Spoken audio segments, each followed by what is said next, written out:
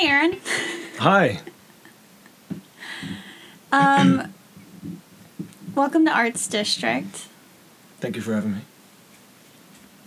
I'm excited to talk to you because Yeah. you have been out of grad school for like a year and a half now. Mm-hmm. You've been a little removed from it, had time to reflect, using that master's degree. So I think this is a good time to talk about what it's like to get a master's.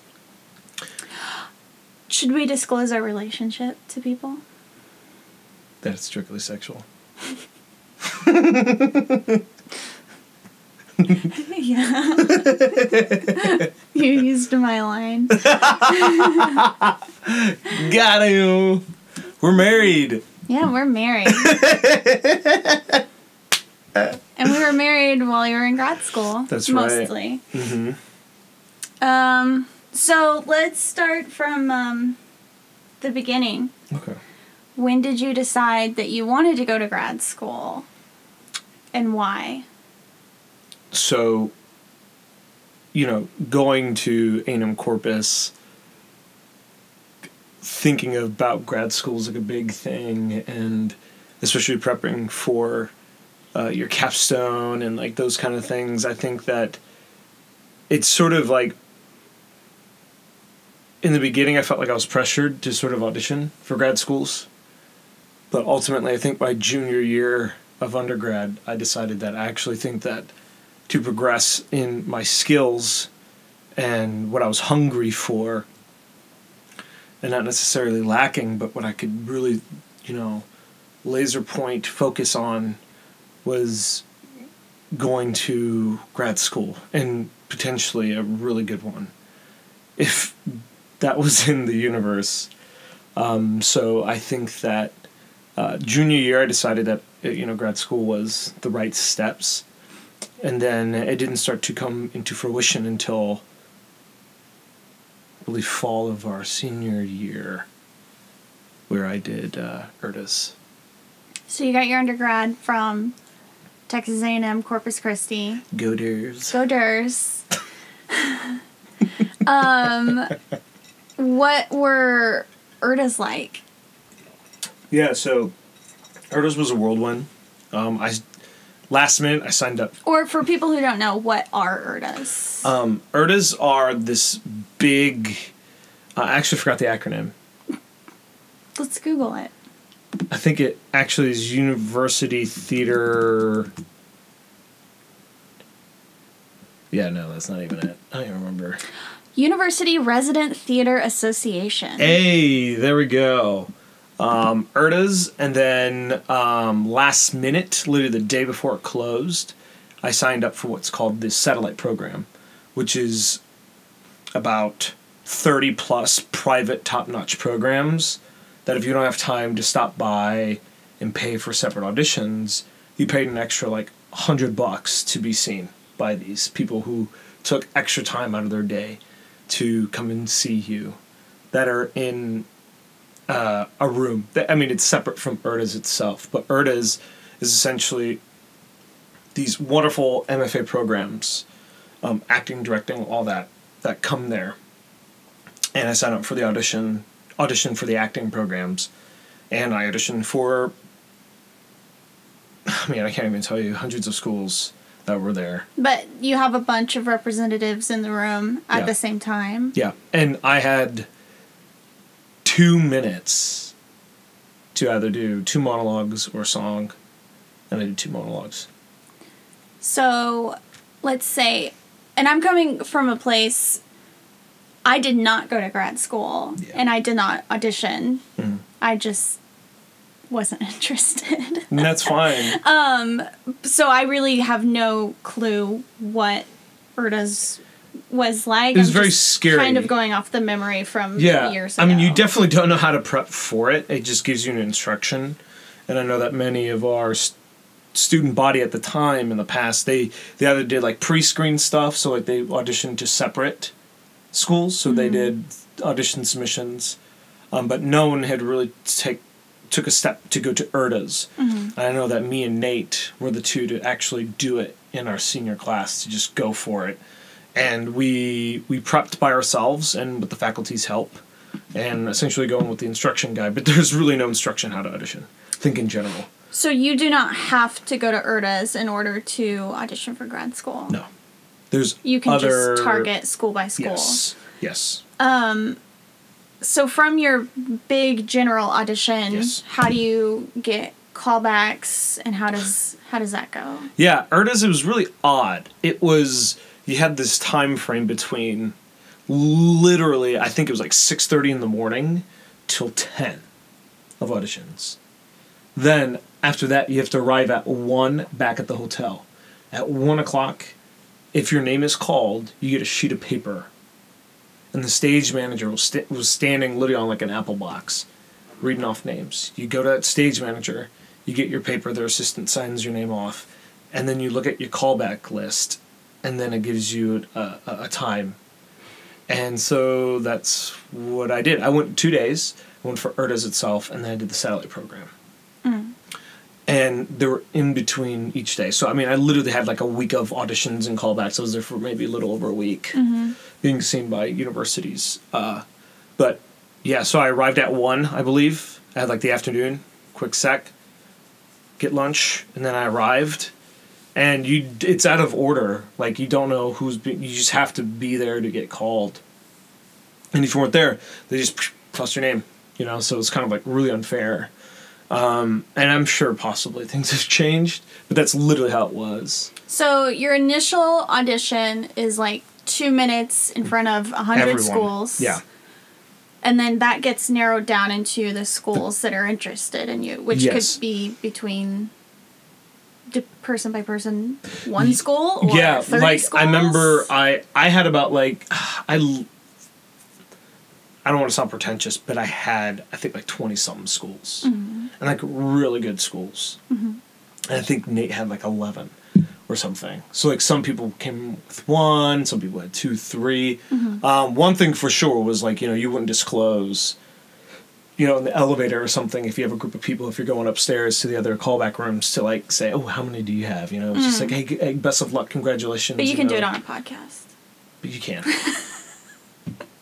I mean, this is a year and a half ago. Yeah, longer than that. This is several years ago. Yeah, this is longer than that. So if someone who's prepping to go to IRTAs, how should, as someone who went through it, how should they prepare and what should they expect? I think the best advice that I got was from Alison Frost.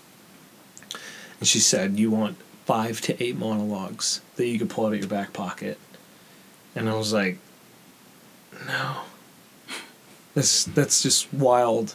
I prepared 8. I did all 8. And I think that's the best advice. You said you were, when you went to these schools that said, okay, Aaron, we're interested in you, you just went and visited them in their hotel rooms? Yes. This is one of the times it's okay to go visit a casting director in a hotel room. It was not ideal. I was for sure thrown off by it. But you were never alone. Actually, no, I take it back. There's one school I was alone with the guy, and he had the beds posted up against the wall. And I was like, what the fuck is happening? He needed all the room. And he was like, and that was one of the programs that I went through all 8. And then he's just like, those suck. Let's do it again, but I'm going to give you notes. And then he'd be like, yell at me. Get angry at me. Yeah, fight with me. Fight. And I was just like, well, I'm not going here. After I left, I was like, no, I'm good.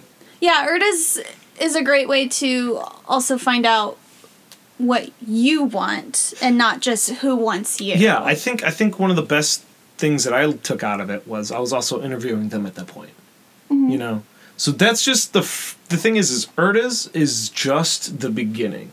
You go through multiple callbacks through a program. For instance, like Michigan State and Kent State, like those programs that were really interested in me, I had multiple callbacks. I would go, and then sometimes it's just a quick interview, and if they're really interested, they'd be like, hey, you need to apply. But I was broke as fuck. And so, I couldn't really apply to some universities because it was just way too expensive. So, obviously, yeah, like, you don't want to just apply to every university that says apply. You Unfortunately, have many to, programs are saying that now, though. Yeah. In order to hear back from them, you have to apply. That's not even saying that you got into the program or, they're even considering taking you. They want that $120. Yeah. So, to decide, you have this, you do your callbacks, and then you have to go through the process of narrowing down the schools that you like. Yeah. So what was your criteria for finding the right school for you? One, I didn't want to have to take a test to get into a grad program. Many programs you have to take the GRE.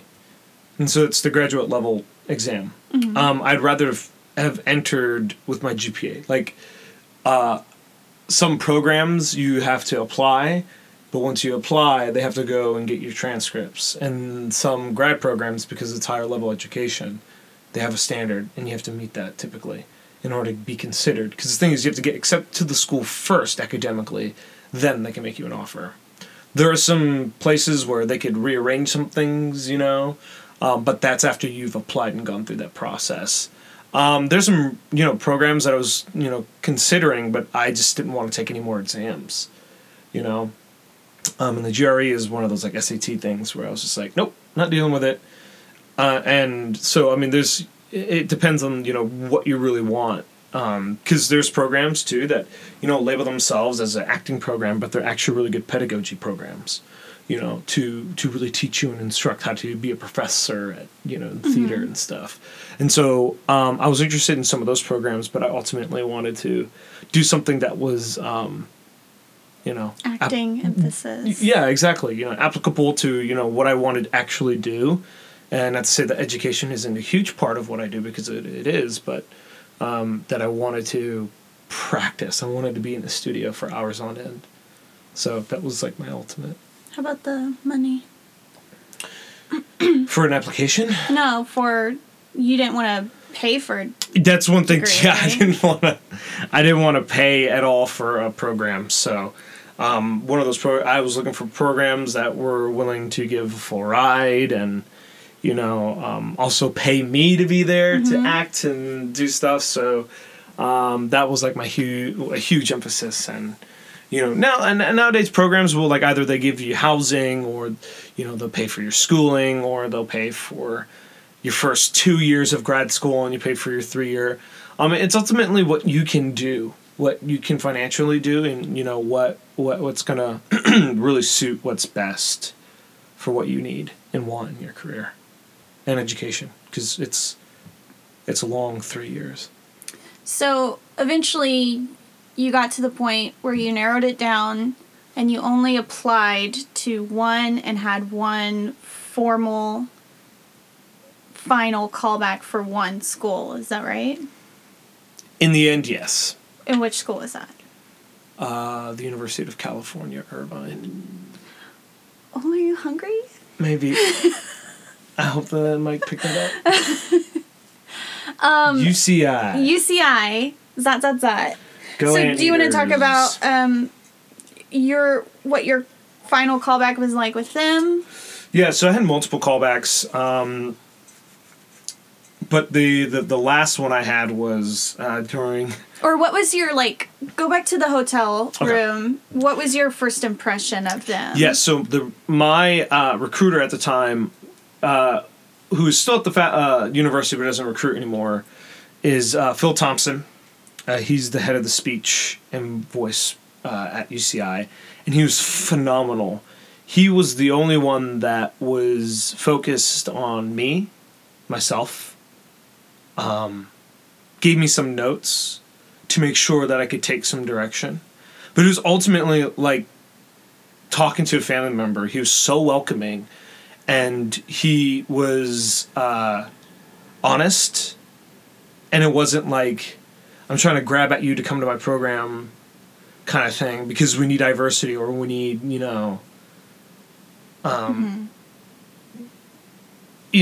don't know. It was just so genuine, and he was so honest, and he gave me the best notes, the smallest adjustments that took me farther instead of giving me a laundry list of things to fix.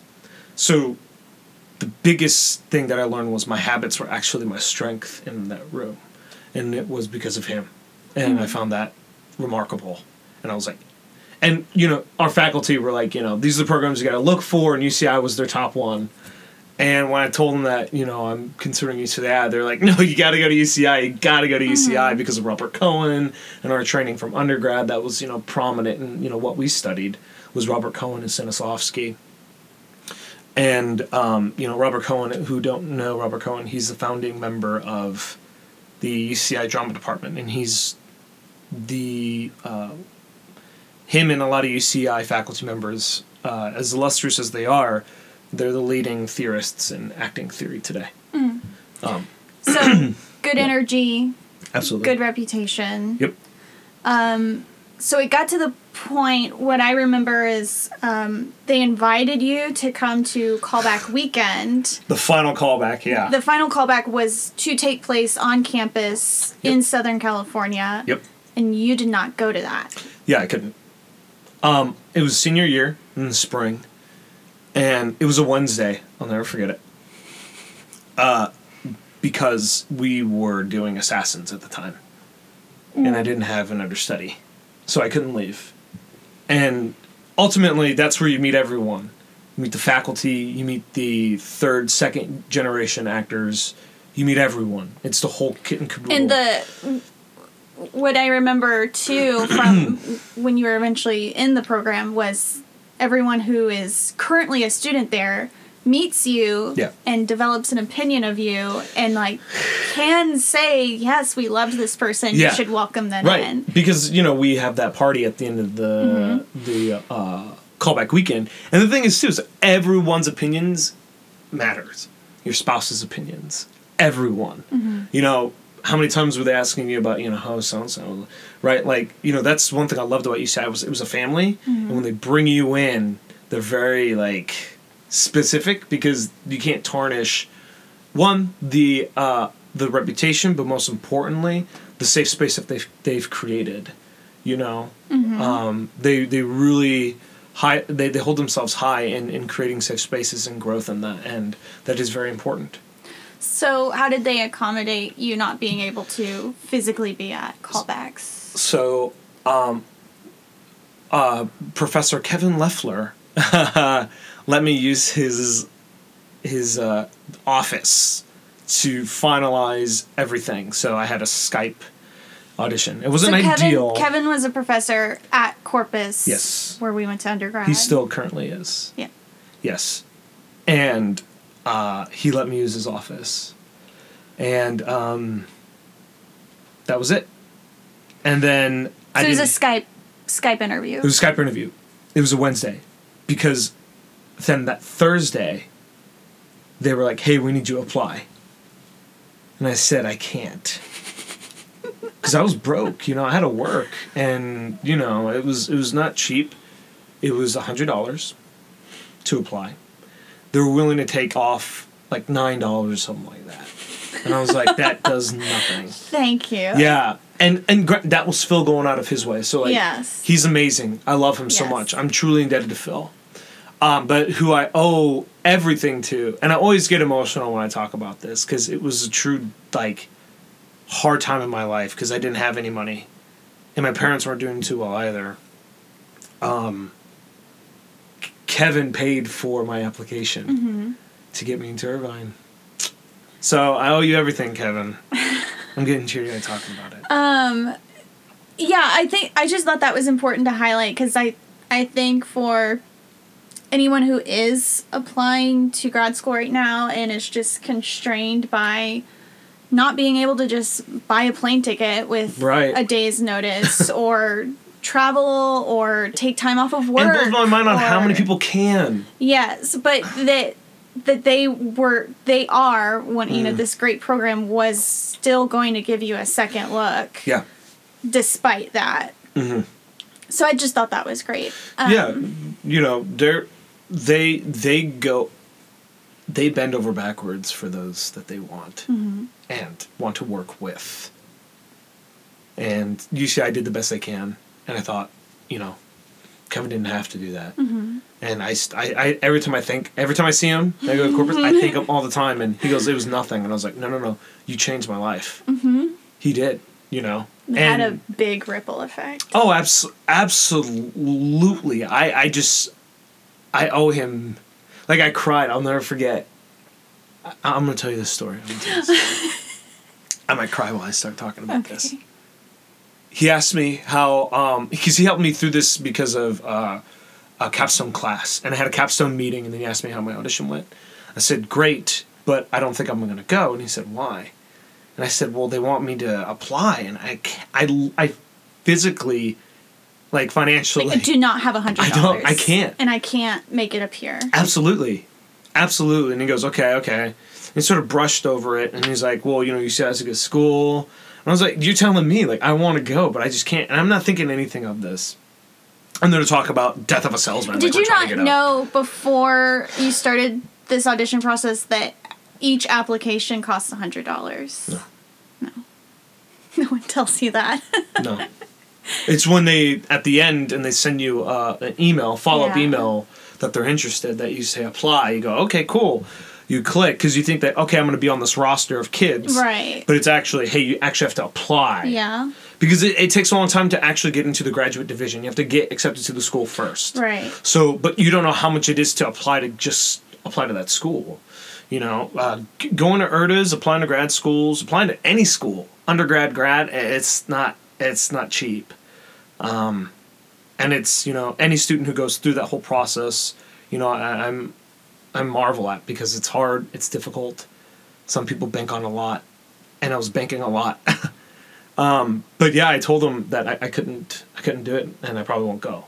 He was like, so you haven't said anything to him? I was like, no, I want to talk about Death of a Salesman. We need to get this up. First meeting, he goes, all right, hold on. Before you go, I when you were talking, I printed out something. And I was like, okay.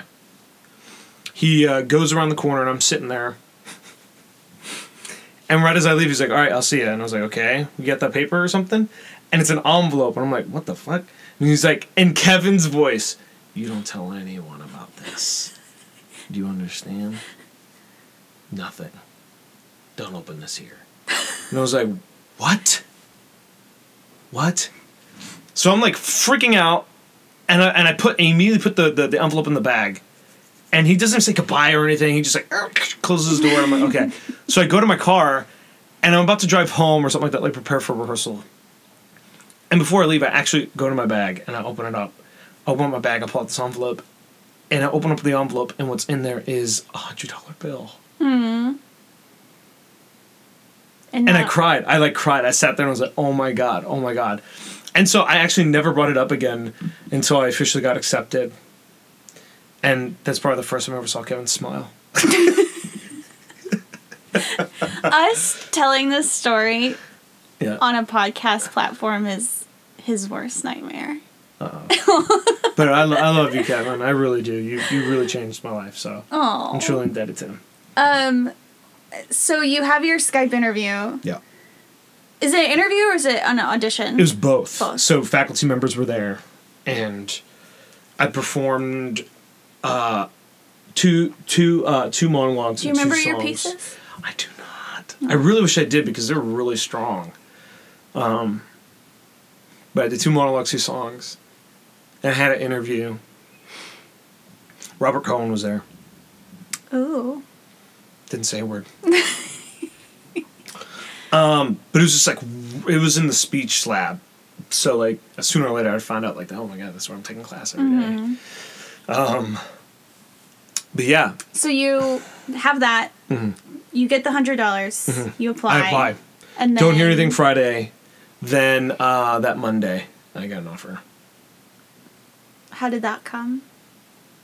By phone. And I was like, who the California? And then went, oh shit, California! I opened up my phone, I answered it, and it was like, I was like, hello? It was like, hey, how are you? And I was like, good. Oh, this conversation's coming back to me, because he tricked me hardcore. I was like, I'm doing good.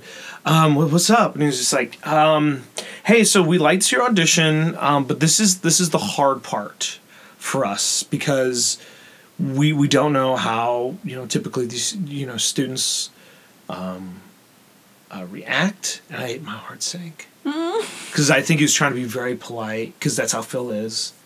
He's like, this is the hard part, because I never know what the response or reaction is going to be, because I was wondering if you'd like to join. I was wondering if you would like to, come out to UCI and train with us. And I was like, wait, what? And he's like, yeah, that was probably the worst lead into the conversation, but are you willing to accept a position here at UC Irvine? And I was like, oh my God, yes. Oh my God. I was in the, oh man, that's bad. The Breezeway? The Center for the Arts? Is it the CAC? Is that what it's called? No, it What was is that the CA. called? Well, the CA, the Center for the Arts. Center for the Arts. Okay. I was in the lobby area with the posters. I got up. I was sitting in the lobby, and I got up, and I was like, yeah. And I was pacing, sweating. And I was like, before he could even finish the conversation, I was like, yep. Yep. So there was no leveraging. There was no, well, send me numbers. There was... So he was going to send me an offer later. Okay. He just needed a verbal commit, is what it was. Because there's later what I'd find out that they would see thousands a year, whittle it down to hundreds, and then they have their top 50, 48, and then they bring in about 32 people for the final callback. And so that's how they whittle it all down. And then they get 8. 8 out of the 32 that show. 4 men, 4 women. 4 men, traditionally. 4 women. Traditionally, depending on what they want to do with the class, Yeah. they'll mix it up. But 4. My class was 4 men, 4 girls. And I remember I immediately ran to your office. Yeah. When you were working for... I worked in the dean's office. Yeah. When our dean was Dr. Quintanilla, I think. Yeah, yep. He's now the president of the university, but... I like to think I had a hand in that. As the student receptionist, I helped her get to the presidency. Oh, that's nice. Yeah, maybe. That's really nice. I remember. What was that like? You were beat right in the face, super smiley, and yeah, you leaned over the reception desk and you were like, I got into UCI. And I just remember that you were very seriously looking at 2 schools at that time. And I didn't know anything about either of them. Mm-hmm. But one was in Ann Arbor and one was in Orange County. And I was like, well, Orange County sounds beautiful and sunny, and I'm a summer girl, so... Well, the other program, I think because you said the city, I might give it away. Well, I mean... But the other program, the recruiter was like, hey, you actually shouldn't come here. Okay. And I was like, what? Okay. And she was like, yeah, you need to go to, what are your other schools? And I named a list of my other schools, and she said, you need to go to UCI. And I was like, okay. It sounds like along the way you had a lot of people in your corner. Absolutely. That's and nice. Guiding me really, really well. Yeah, and I took a picture of you when you walked in. And yeah, you have that little photo of me. And your cheeks are all rosy. What was your first day on campus like? It was during the summer. I stayed with one of our good friends, Adam Schroeder. And I was scared. Because I never visited the campus until I got accepted and I went to the summer. I was there for 3 days. So you were fully invested, fully committed, signed the paper, ink had dried, and then you went to campus for the first time. That's right. Fun. It was scary. And then there, I was like, what did I do? What have I done to myself? 3 years. 3 years are coming up fast. It was in June. And I was like, oh my God. This is finishing the end of the third quarter, because they're doing the DCPs and the APTs, the acting class projects and the directing class projects. So I was seeing all these shows happen, and I was like, oh my God. And then I saw this one show with Amanda Maribel.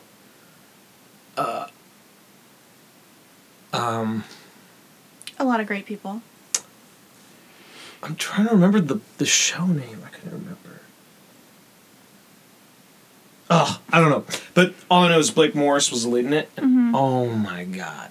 I was like, this is what I'm here for. I'm here for this presence. I'm here for this acting. I'm here for this program. I'm here to do shows like that. It was in one of our paint studios that they took out everything and they made it look like an abandoned warehouse. It was phenomenal. It was phenomenal. And that made me really, really happy. If we want to fast forward to when I actually moved out there, it was August 13th, I'll never forget. August 13th, I went and saw New Swan, and I was lost on campus by myself. I literally sat down at one point, and I was like, well, I'm going to sleep here in this bush. And I lay down. It was like 2 in the morning. I literally got lost. I was like, oh my God. My phone wasn't working. I couldn't get the maps to go. Yeah. I was like, well, I'm here. And then when I laid in the bush, I looked up at the stars and was like, God, please give me a sign. I got to get home. And the raccoons emerged That's and right. guided you. They picked me up. I looked up at the sign and said, Palo Verde. I was like, you got to freaking be kidding me. He's like, no, literally, there's like signs. There's literally a sign that said right there to the street. We lived on the Palo Verde street, in the Palo Verde housing. And so I literally got up at the graduate and family housing. I got up and I walked, and I was just like, I was lapping that place for hours. I just couldn't even believe myself. I was just like, wow. And then I went to sleep I slept on the floor for 2 weeks. Grad school, baby. And they housed you with a fellow acting student. Yeah. So. And they decided that for you, right? They did, by chance. So by chance, I was paired up with one of my great friends, Robert Tendy, and he was also a grad student at UC Irvine.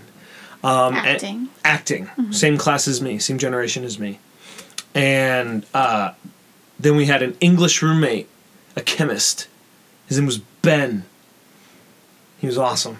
He ate figs all the time. So that's when I had my first fig with him, with Ben. But yeah, Robert Tendy, he was also one of the students, and he was a grad student with me. And we lived together for a while. Yep. So you spent 3 years in Irvine, California, intensely training, sun up to sundown. Do you want to just go over some high points, low points? Yeah, best classes, best skills you took away? Or new skills that you didn't have before? Yeah, I think I have an answer for all of those, so it's going to be hard to sort of like just... Let's start with low points. Low points. Well, you're never home. You are literally in class from sunrise to sundown. You're teaching, you're training, you're in shows. And depending especially what show you're doing and how many shows you're in, your schedules could be just consumed. And that's sort of hard because you get burned out if you're not managing it properly. But also because we were married, I was never home. Ever. Mm-hmm. And that was hard. I think, too, when you're around a lot of people, the same people, like my class and I, we were like a family. We were very dysfunctional. But we loved each other. Mm-hmm. I think that's what made us so strong, too. And, we don't really chat that much now together. Like, we'll send each other texts and things, but there's this photo that someone took of us. I'm actually getting emotional. Aww. At Showcase in New York at the Playwrights Horizon. It was our last show. And goddamn, we look good. It makes me so happy. We're like hanging out on like this sofa, and I thought that really represented us. Mm-hmm. There were some things, shit that went down on all sides of things, but I think, one thing that I really loved is that, we're all there for each other, even in our low points. Mm-hmm.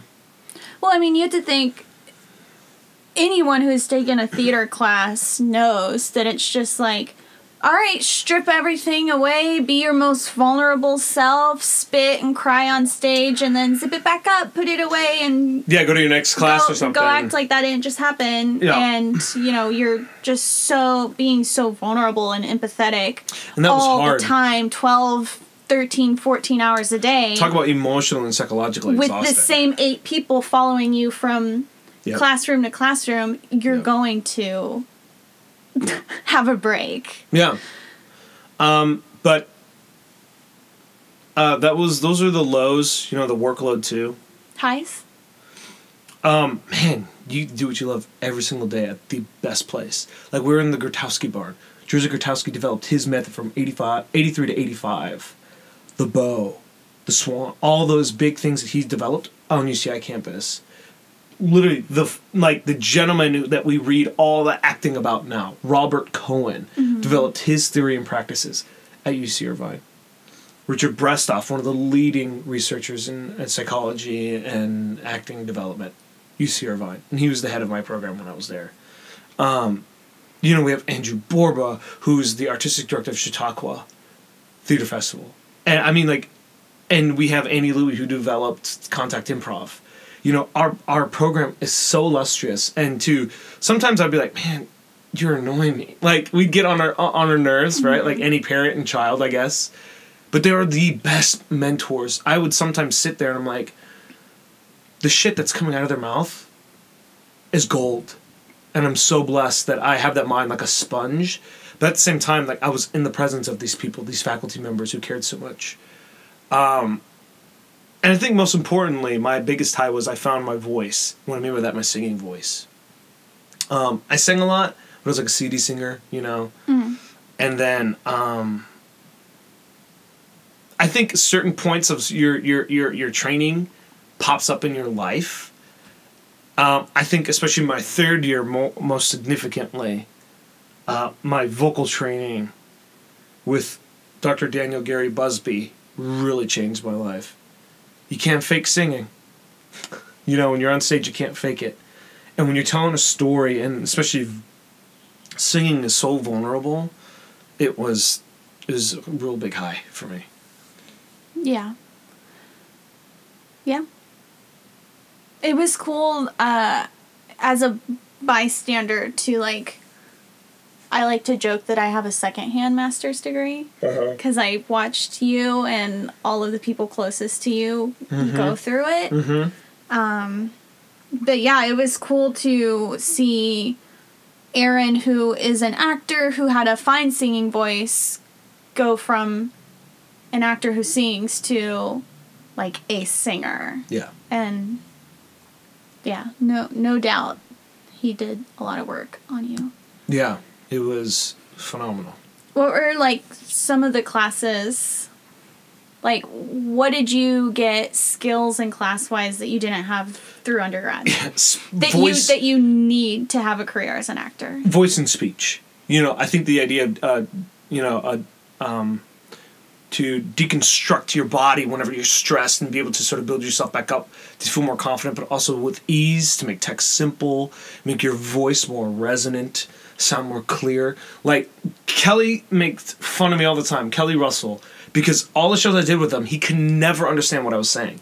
And when I think about it now, I cannot even think about not sounding clear. Whereas I just swallowed everything in undergrad. And in grad school, without telling me that I was, gargling my words, I speak with clear and concise diction, So, learning Fitzmaurice work, something to add to the body and strength, and to make my voice more clear and concise was a plus that I didn't have from before I got into grad school. And who taught you Fitzmaurice? Cynthia Bassam. She's legit. She is very legit.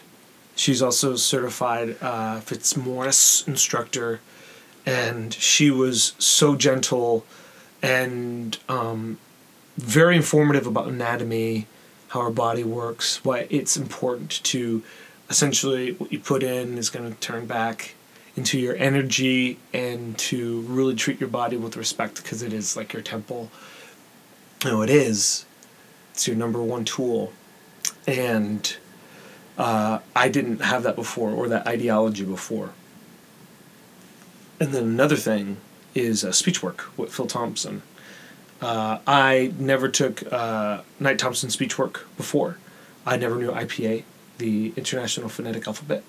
And learning those symbols and also those pronunciations was imperative to my growth in speech in terms of learning accents. And I loved being different people vocally, and I love the challenge of it. It's a mental game. It's an auditory game. And I wasn't the best at it by any stretch of the imagination, but I definitely enjoyed voice and speech for sure. Yeah. Clowning. I like mask work. Mask work was great. That was taught by Eli Simon. And Eli actually did our clowning class. And clowning was great. My clown's name is Corduroy. He's very chill. Mm-hmm. He doesn't speak. He's deaf. But it was a different experience. I think if we were with a graduate class instead of mixed in, I would have enjoyed it more probably. With preparation, But clowning was great. What did an average day look like while you're in grad school? So I woke up every day at 5 a.m. to get to the gym. Around 5:30. Well, don't forget, you woke up at 5. You took a shower, sang opera in the shower. No, that was after I got back from the gym. And until I woke up. Until you woke up, and so then about 7:30, I was up. I was out the door. So I could be in class to teach by 8. So then 8 to, I think it was 10 or 9:45. I think 10, because they're 2-hour classes.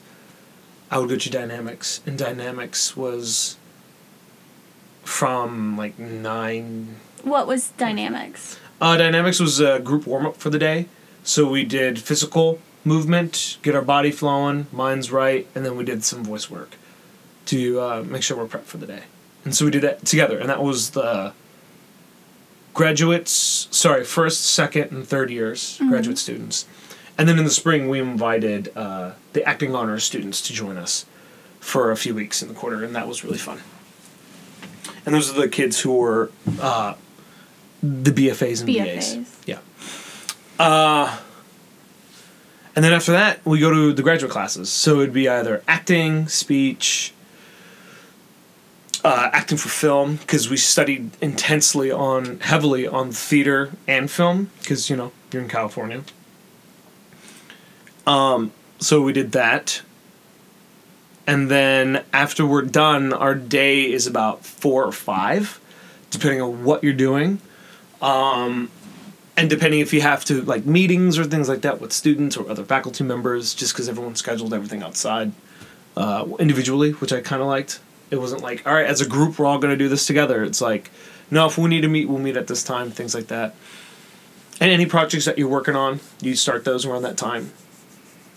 And then at 6, I believe, is when you start rehearsal. So every day, I think for 3 years, I was in a rehearsal. Every single day. How many productions could you expect to do in a year?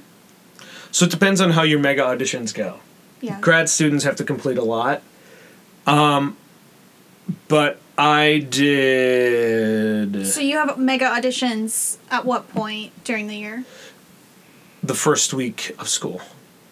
Of the fall semester? Fall semester that casts you for the entire year. Mega auditions, it covers the whole season. Whole season. Okay. Yeah, like a repertory company does. So you usually did one per quarter, or... Yeah, 1 per quarter, and then I'd be cast in some other little projects that I was interested in. Mm. Yeah. So overcommitment, I do real well. Mm-hmm. And so I would typically in a year, I'd say 6 to 7 shows a year. Really? Per quarter. Yeah, 2, 3 per quarter. Okay. So you, instead of trying out LA, New York, Chicago, etc., right after undergrad, you went straight to grad school. Yes, which is a rarity. Mm-hmm. It doesn't actually happen. I was very lucky. So you feel good? Are you happy that you got that out of the way, like, right away? Or Absolutely. do you wish you had tried the real world first? No, I'm really glad that I went to grad school because it gave me a lot of connections. It got me in front of a lot of people and people who, remembered me by chance, or they've seen my work before and they got me in like a room with them or an audition with them. And so I don't regret it at all. I think I was very lucky. It took what I would have learned in about 13 years on the street, literally hitting the grind, condensed into 3 years. Mm-hmm. So it's an acceleration process, and it really is. It's exhausting, but man, I wouldn't have changed it. Absolutely, I'm grateful. Because not many people are really young and have like an MFA from also a prestigious program. So eventually, you did go into the real world. We used to live in Los Angeles. Yes. But you also got to audition in New York. Mm-hmm. A good amount. Yeah. How did having that master's give you the confidence in the room, or like the skills that you needed to? Well, what's interesting is I wouldn't have known that they know so and so from UCI, but it's always been a conversation starter. Mm. So like when you get into the room, it can be very tense. Hopefully you're in an audition where it's like super casual and they're like, oh my gosh, I know this person, or I did this with this person, da da da da. And every time, without fail, even when I auditioned for Disney, it was like they knew one faculty member on my resume. Mm-hmm. And I was like, wait, what? How would you know them? Mm-hmm. Right? That's like... Yeah, I've already, like, just in the few auditions I've had in Dallas, had the same thing. And, oh, I know this person on your resume, and I don't have a master's. Yeah. And it's crazy how far who you know will get you. Which can be a blessing, and it can be very frustrating. Yeah. And that's one thing, too, is, like, I met these wonderful casting directors that want to cast me, but I'm not fit for their season. Yeah. But it doesn't mean that it tarnishes our relationship when I see them, But that I still have that connection is nice. What do you wish you knew before you started grad school? Patience. Yeah. Yeah. It's so little, but it's so true. And I think I gained that significantly from there. Our time at UCI changed my life completely. It got us we were engaged. We got married.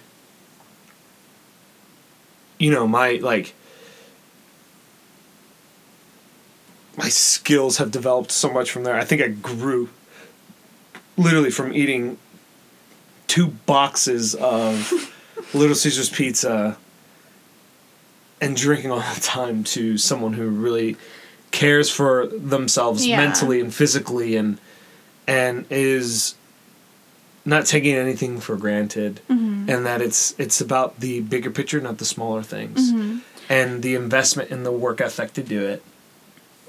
Yeah, I thought about that for a second when you were talking about Fitzmaurice work and how it teaches you this respect of your body, and your body and your voice is all you have with you on stage. Yeah. And I was like, oh my gosh, that's so funny, because we did go from like eating Whataburger and chain smoking and binge drinking in undergrad to, I remember the first time I visited you, it was my first time in California, and you were like, I'll just have a bag of this salad. And I was like, what the heck? Who is this person? I still eat bags of salad, by the way.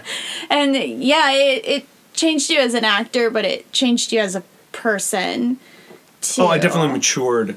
One of the best things I've ever learned, or a quote, I should say, and I tell this to my students now, is being an actor is not a hobby or a job, it's a lifestyle. And how you put it on your clothes, all that stuff, the mentality and that life as an actor, you need to bestow on your other students who are going to take that torch sooner, one day. And so that really, really rang true to me, is that I was never told that before. Mm-hmm. It is what you do in a studio, and then you hang up your hat. You know, as David Mamet says, you wipe your feet at the door, and you come to play. And I don't really necessarily believe that you can't. But it's what you do and how you change your mind as an actor that really creates the craft and really creates, you know, how you channel that positive energy in the rehearsal space and develop as a human being, because actors are people who study human beings, you know, and I really found myself there. Mm-hmm. Yeah. So for anyone who is considering grad school, daydreaming about grad school, mm-hmm. what are things that you think they need to visit before committing to that? Yeah, you need to really do your research. You need to really understand, like, where the program is, what their philosophies are, what they study, because each program is going to be different, unless they develop something themselves. You have a lot of programs that actually do that. You know, UCSD is great. It's a 2-year program, and it's all classic work. You do Shakespeare, you do Moliere, you do, you know, the Greek stuff. And you really don't really touch anything contemporary unless you audition for the old Globe. But then you have UCI, who hits it all over the head, and they pull you, the individual. They take what you have and they amplify that by 1,000, and they create human beings, not robots. Yeah. But that was me going through and also doing my research and making sure it's a great fit. And I think that, you know, any program you audition for, any program you go to, this sounds really crappy what I'm about to say, but it's not the best.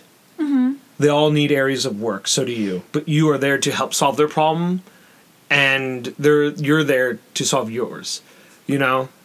Is there something that, so I hear what you're saying. Yeah. If you want to be in, like, the next teen drama on Netflix, don't go to a grad school that preaches the classics.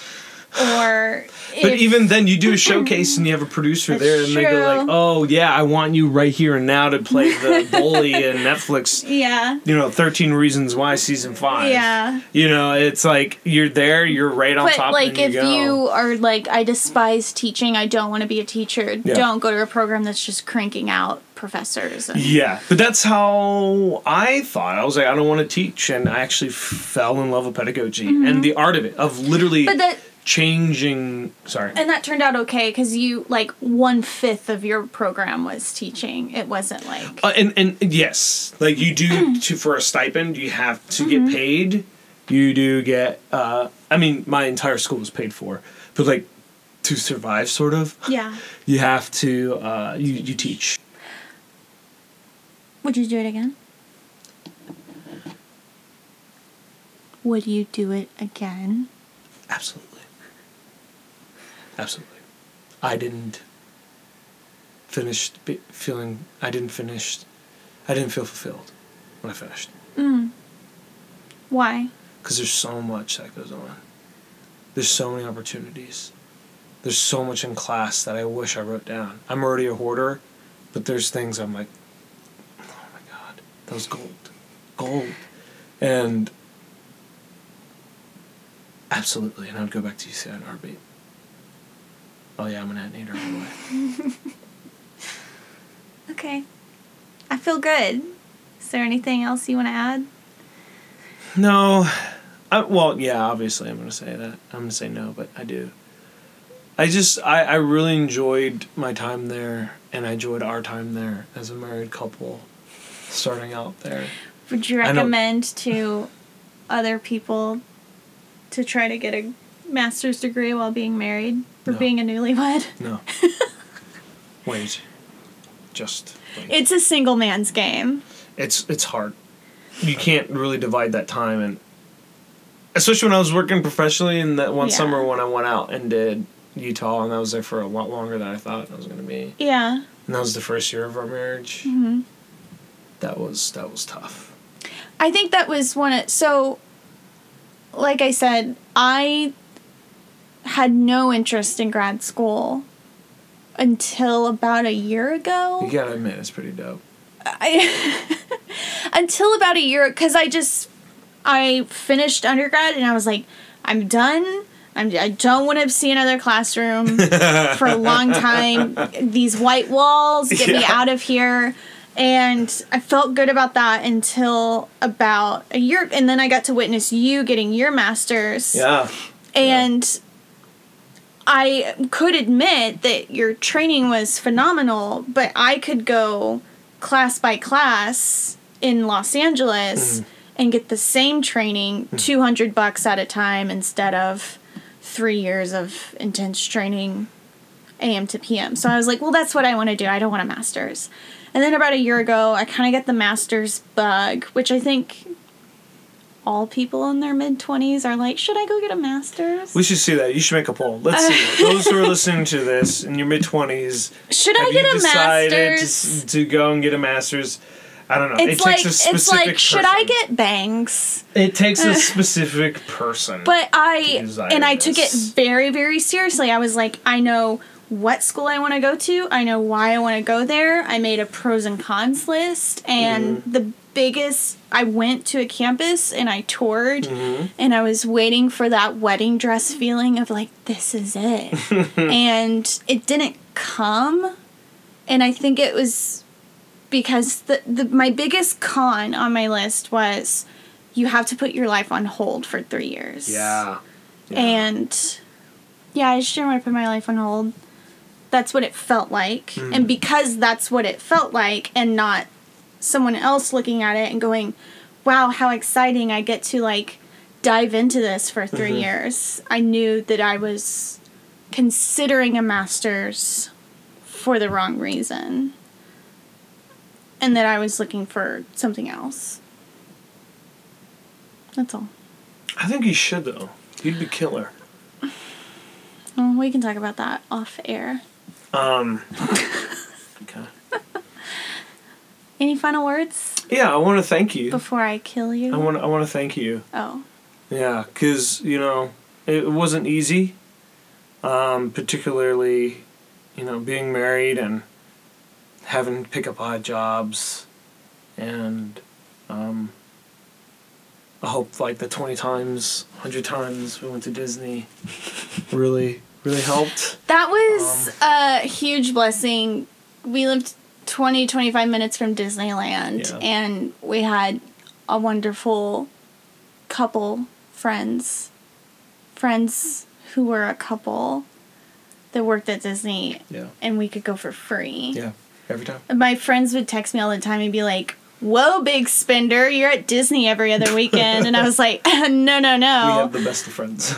We have amazing friends, and all my money is churro money, so thank you. But no, I do want to thank you. It wasn't easy, and, we made this big transition back to Dallas, Texas. And, I'm just happy to see you in your element and auditioning like crazy. And, that was really selfless of you to take that time out of those 3 years and give it to me. Because I definitely learned a lot, and, I did a lot. So, thank you, baby. You're welcome. Love you. That was so fake.